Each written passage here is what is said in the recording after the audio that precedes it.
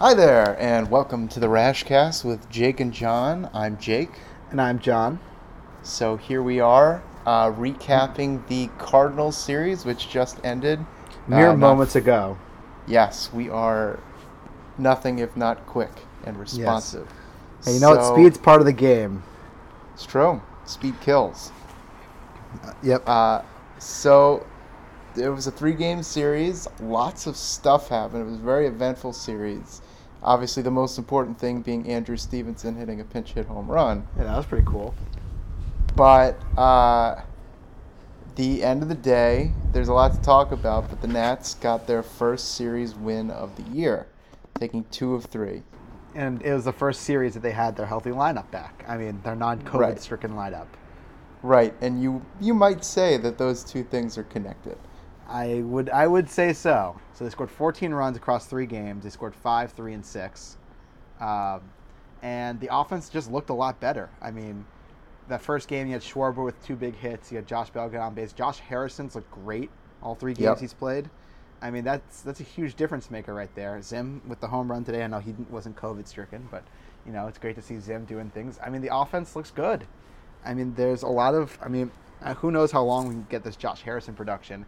Although the Nats must have been really high on him. I mean, he's hitting 556 right now, so Yeah, probably he's not going to hit 556 on the Hey, you season. never know. Yeah, it's important. He's a guy that, because of the way this team is constructed, has become a lot more important than we thought he would at the beginning of spring training. And if he can hit, if he can be a above average offensive bat and provide solid defense, I mean, I don't know that you were expecting more than that out of Carter Kieboom. So that's, if he can be the Josh Harrison of the All-Star years, which, frankly, he did look like in a very small sample size last year, that's a big deal. But we're not going to make big sweeping statements about how good Josh Harrison is based on 11 at-bats. Yeah. Right. But I mean, the offense looked a lot better this series. We didn't have a 0-run game, which is a step up. Yeah. I mean, we were facing good starting. I mean, we faced Flaherty last night, faced John Gant and Adam Wainwright. Varying degrees of success, of goodness between those two. I mean, Gant is the 5th starter who only made it due to injury, and Wainwright is Adam Wainwright in his 16th and 15th year in the league. I mean, but Wainwright still looks good. Yeah. I mean, he had a quality outing today. Obviously, the stats don't really reflect that, but his stuff is as good as it ever has been. Well, maybe not as good as it ever has been, but as good as it's been in the last 3 years when he's been successful. Flaherty had command issues yesterday. The Nats, so the offense is obviously, you expected when Schwarber, Bell, and Harrison came back, you expected the offense to be the story of this series, but I wouldn't say that it was. I think the big story of this series, both good and bad, is the starting pitching. Yep. And we'll start with the good because good is more fun than bad. Brief note of good, Erick Fedde.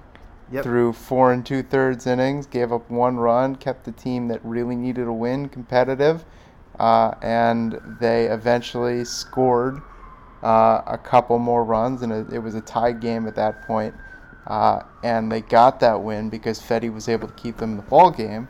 4 2/3 innings, 1 run. If he can go 5 and give you 3 runs, obviously that's a 6 ERA. That's not great, but what you really need from Erick Fedde, or 5.4 ERA, whatever, it doesn't really matter.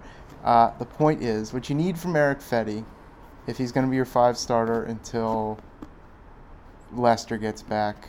Lester's throwing a sim game tomorrow. Yeah, he's probably one more time through the rotation, I assume. Yeah. Mm-hmm. You need him to keep you in the game, and he did that. And that was, I'm still not high on Erick Fedde.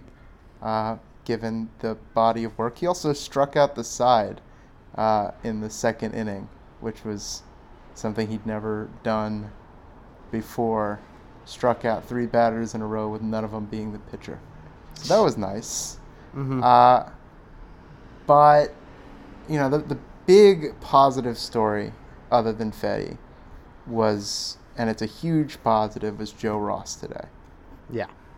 Ross went 6 innings on 89 pitches, gave up 3 hits, struck out 5. 4 hits, that's right, the Arenado double at the end. Struck out 5, walked only 1. And he was hitting his spots with everything he was throwing. He was around the zone. His fastball was not only 93, touching 96 at times, but it had late life. It was a really effective pitch. He followed it up with his slider. His first start, he threw a lot of changeups. He sort of abandoned it today, but this is Joe Ross. This is the Joe Ross that, if you remember, 2016 in the latter half of 2015, this is the guy he was.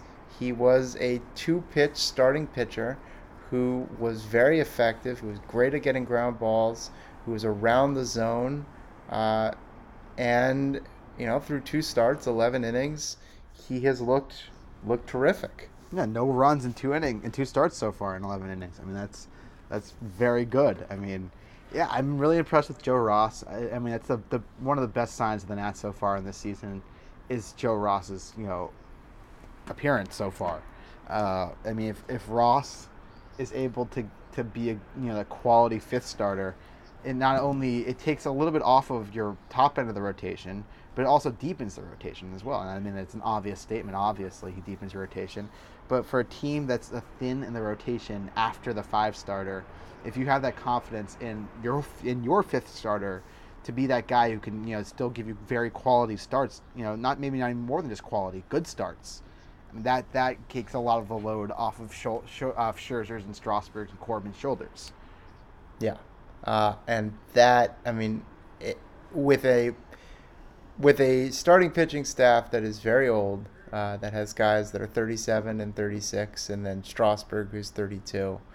Having a guy like Ross, who's 27, who's 20, I mean, it feels like he's been around forever, and also sort of not around forever, if that makes sense. Like, it feels like he's been in the picture, but hurt.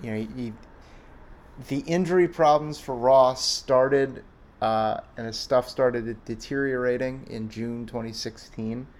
That was almost 5 years ago now. And then obviously, he missed a couple months in 2016, wasn't as effective after that. Pitched in 2017, was not very effective. Stuff was down significantly. Had Tommy John in the middle of 2017. Came back in 2018, the end of 2018. And then in 2019, didn't really find his groove until the middle of the season, when he finally got back to starting. There were times in 2015-16 when Ross looked like the 3 starter of the future. And if he can get back to that form, and he's looked great so far, it would be a huge boon for this team. Especially since, the next thing we have to talk about is Stephen Strasburg on Tuesday. Yeah, I mean, that might have been his worst start of his career. Well, he's had a lot of weird meltdown-y starts. As they mentioned, I don't know who they is, as was mentioned, he gave up 8 runs, 7 earned in 4+ innings. The second time in his career he's given up 8 earned runs. The first time was a start in Colorado in 2016 that he left because of injury, and then he only made 1 start the rest of the year, and then missed all that time including the playoffs with the flexor tendon strain. Yeah. So when he has starts like this, it's not a good sign. Right. But from the way that they're talking about it post game and everything around it, I mean, the fact that, I mean, he looked uncomfortable, but he always looks uncomfortable. But he looked even more uncomfortable than he normally does. He sometimes doesn't look uncomfortable. When he's really in command, he looks like he's like. So the thing that the Nats have been saying about Strasburg for the last day and a half now is that his mechanics were not in alignment. So his fastball averaged 91 miles an hour, which, even for the diminished velocity that we saw in 2019, is extremely troubling. Like, he was starting off innings with 88 mile an hour fastballs. Strasburg's explanation for this, that I don't buy, is that he had more left in the tank, but he couldn't command it because his mechanics were not in alignment. I would buy that more if it tracked with any other start that Stephen Strasburg had made in his career. Now, to be fair to Stephen Strasburg, that exact thing that he's talking about did happen in his last spring training start of this year. He didn't find his mechanics until the fifth inning, and he didn't find his fastball velocity into the sixth inning, and his fastball velocity did jump 3 miles an hour. So maybe he's just having more trouble finding his mechanics than usual because of the weird spring training and then the layoff. The cameras caught him pinching his right shoulder yesterday. Mm-hmm. The Nats came up with some ridiculousness around it. I said, first of all, we didn't see it, and second of all, you shouldn't have seen it. They went on this whole rant about how cameras shouldn't be there. It struck me as sort of oblivious of Davey, or feigned obliviousness covering up something else. Mm-hmm. But then the way that the Nats threw Strasburg yesterday, where they had him come out for the fourth and then had him come out for the fifth and let him hit for himself, like, if there was something that they thought was seriously wrong with Strasburg, they wouldn't have done that. Now, does that mean that they could be wrong, that Strasburg maybe isn't being fully forthright, or that, well, I wouldn't say that. Strasburg knows his body, and if he was hurt, he would not pitch. I think we can say that with some confidence now. But, obviously when a pitcher, his mechanics were shot the entire game, and when a guy like that loses 2 miles an hour off his fastball from start to start, you get confused and you get concerned. But the Nats don't seem to be. He's still, he threw his, he plays catch the day after he throws, or after he pitches. He did that today. The Nats have already slotted him in to start on Sunday. So, I don't think yet injury is a cause for concern with Strasburg. There might be an injury, but it clearly seems like he's going to try to, if there is one, he's going to try to pitch through it, which doesn't seem like Strasburg's MO. So I don't know. It's hard to tell what's up with Strasburg. He looked so good his first start. Right. And then to just lose 4 miles on your fastball from start to start is just a little jarring without an injury. But it doesn't appear like they're treating it like an injury. I don't know what it is. Maybe it's side effects of the vaccine. They got the vaccines on Monday. That's the only thing that really jumps out to me. Maybe he slept on his... I know the exact same spot that he was massaging. I've had that injury before from sleeping or even just coughing. And it's a bitch to deal with. So I don't even know. But I'm not... he made such a great start his first time against a better lineup. And then he was just... His stuff just wasn't there the second time. So I don't know where we should draw the line with Strasburg yet. We'll have to see with his next start how he looks. The Diamondbacks are notoriously bad. Lately in the last year, the last time he faced them, just 2019. 2019, because he was tipping his pitches. Yeah. So we'll see what happens with that with the Diamondbacks. I'm less worried about the results and more worried about how he looks. Exactly. It's a wait and see thing. You gotta, you've got 2 samples now. One where he looked great and one where he looked terrible. You approach Stephen Strasburg with a, baseline level of concern, always, because of his injury history, because of, like Johnny said, how he just generally looks like he's hurt all the time. He's not a comfortable pitcher to watch if you're invested. That doesn't mean he's not fun when he's on, but he's not a comfortable pitcher to watch. I'd say last start obviously raises your baseline level of concern going into the next one. But maybe he'll come out and he'll throw 93 to 95. Fastball look good, changeup curveball will be there. This is the Stephen Strasburg experience. It's watching from start to start. We've all become sort of experts on the movements and the body language of Stephen Strasburg over the last 11 years. So got 6 more years of this. You got to watch Strasburg every time out to make sure he's okay. But I look forward to doing that on Sunday. Yeah. So I guess we talk a little bit about, one thing that I haven't been too fond of so far at the start of the season is Tanner Rainey. I know we talked about him on probably the last podcast. He set like 93 to 95 today.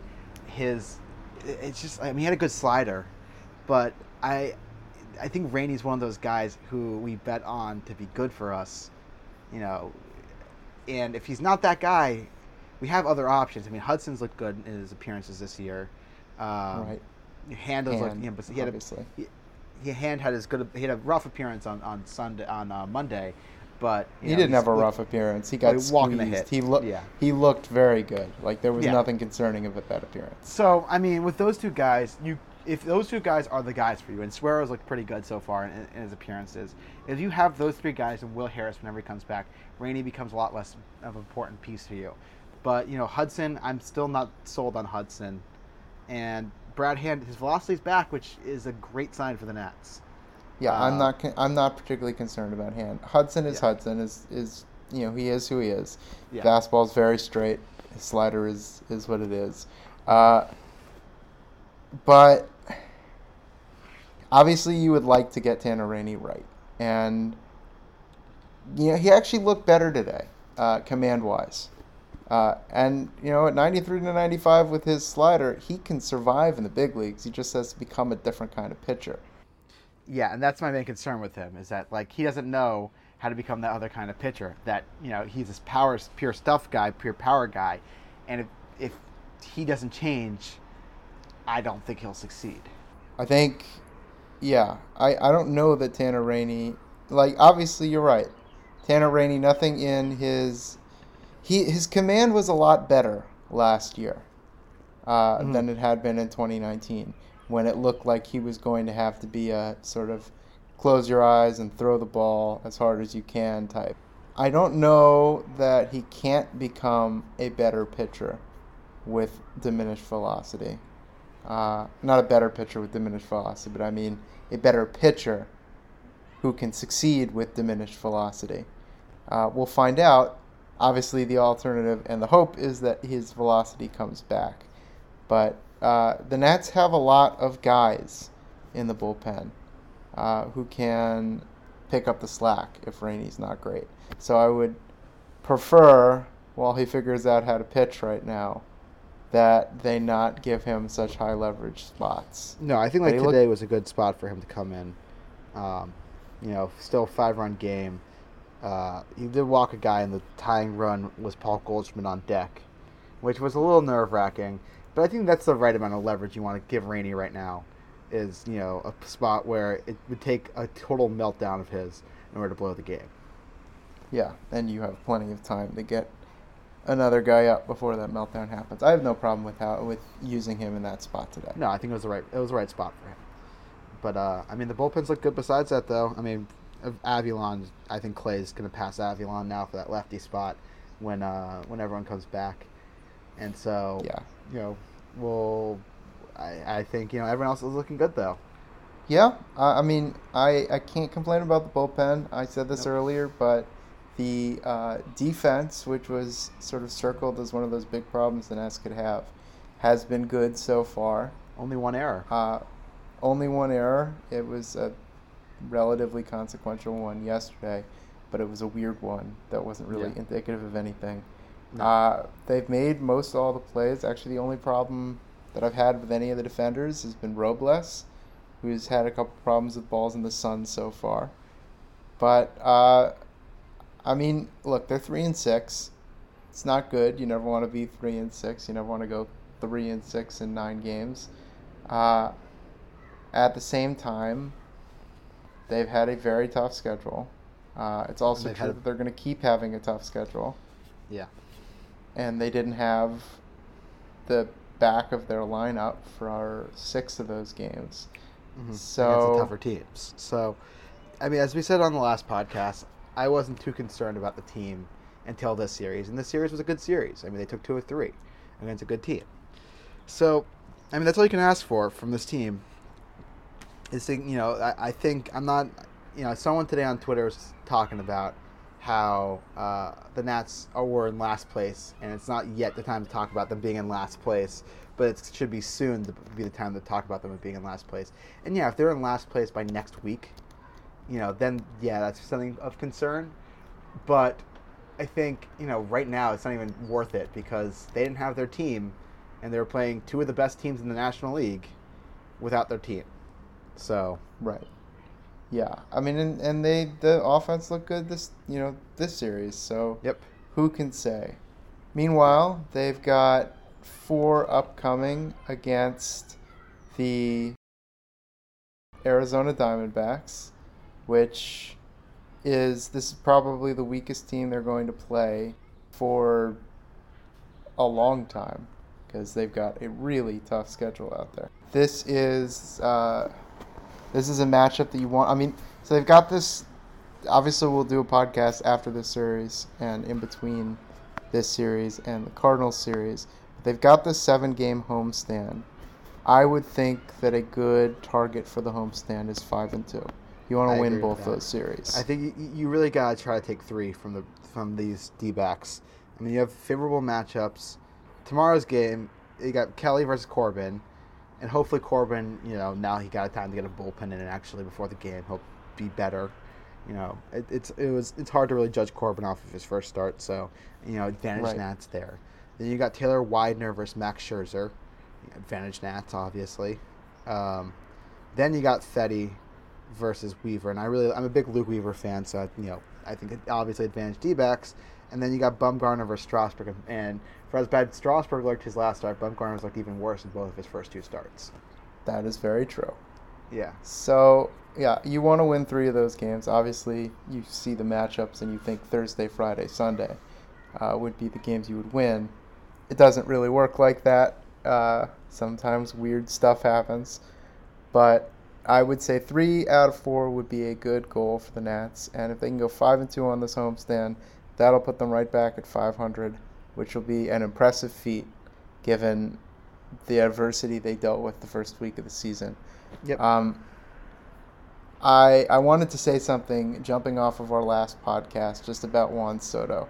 You were talking about, yes, because Juan Soto was amazing this series as he is all the time forever. Yes. So you were talking about how Soto seems to understand the game aspect of the game better than anyone else, and I thought that was a good way of putting it. And what I wanted to say but couldn't remember the word for is intentionality.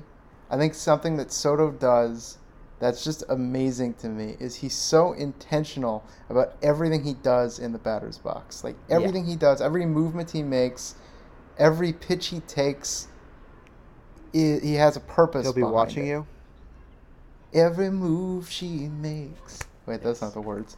Anyway, it's just amazing to me how much he grasps the game of baseball, and how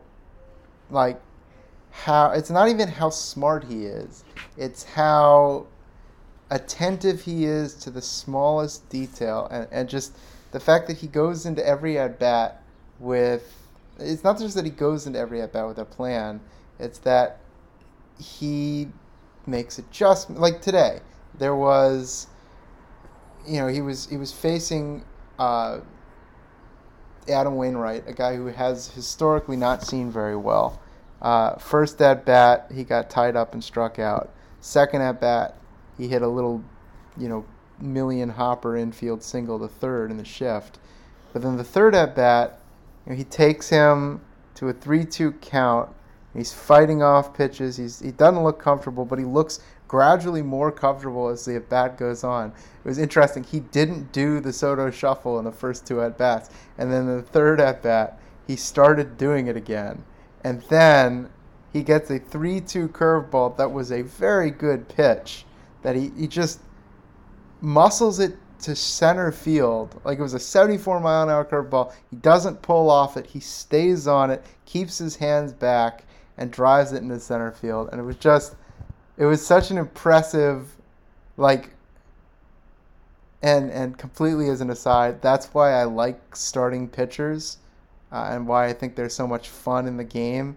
Because to watch a hitter make an adjustment against the starting pitcher, facing him a third time through is just it's a treat, and it's one of those cool things about baseball. And watching Soto do it is it's amazing. So I've been talking about, like, at work, I talk to the guys at work about Soto, and they think I'm just obsessed with him. And obviously I am obsessed with him. But I think it's really fascinating from a guy we watch Soto every day. And I think it's very hard to articulate to people who don't watch him every day really just how good he is. I mean, I've watched a lot of great players play. We watch Bryce Harper play every day. I mean, I've watched, we've seen, we watch a lot of baseball, obviously. But I just don't think I've ever seen anyone who does those things that we were talking about, like Soto. And it's very hard to articulate this fact to people who don't watch Soto play every day. Just the little gritty, detailed things that make Soto, I think, just miles ahead in terms of IQ than really anyone out there. Yeah. I mean, it's a feel thing. It's a showmanship thing, too. I mean, he's such a fun, like, I don't think you can get, like you were saying, the full Soto experience unless you watch him every day. Now, that's probably true of someone like Mike Trout, who critics have said I don't appreciate as much as I should. Mm-hmm. But like, with the guys like Acuna, who make, like, those incredibly flashy plays, like, his sprint speed to first base, and, like, he hits towering home runs. I mean, Acuna is great, don't get me wrong, I'm not saying he's not. Soto also hits some towering home runs. Yeah, but I mean, with Acuna, you see his greatness because it's just everywhere. It's kind of, what you see with, you see Acuna, and you see Tatis, too, his greatness as well. But I think when it comes to Soto's greatness and why he kind of, to me, it feels like he gets third fiddle sometimes when you're talking about those three guys, is because he doesn't have the foot speed, he doesn't have the defense, he doesn't have those, like, he's not going to make necessarily every, like, you're not going to hang a star by his name when in the field, so he's not going to make those type of plays. But just in terms of how he dominates the batter's box, and how he just owns the plate, and how he owns everything that's coming at him, is just what separates him. What separates him from all the young guys, and even most of the league, even. To adjust that a little bit, I would say that the difference between Soto and those two guys is that with Soto, the process is as fun to watch as the results. Exactly. That's probably what I'm trying to say. Right. It's not that he doesn't do super exciting things on the field that play well in highlights. He does. And it's not that those guys don't do exciting process-based things. It's not that they don't set up hit pitchers. It's not that, I don't want to impugn those two guys. It's just that Soto, you can watch his process work, and it's an incredibly fun thing to watch. But I'd say with those guys even more. I mean, I would honestly say that they probably have a little bit more talent than Soto does in terms of pure talent, because they're more flexible players. There was a big debate yesterday on the baseball Twitter website about what constitutes talent. Mm-hmm. And I mean, natural talent. I mean, like pure natural talent. No one can do what Juan Soto does, John, and that. Yeah, but I think that's a lot of it's mental.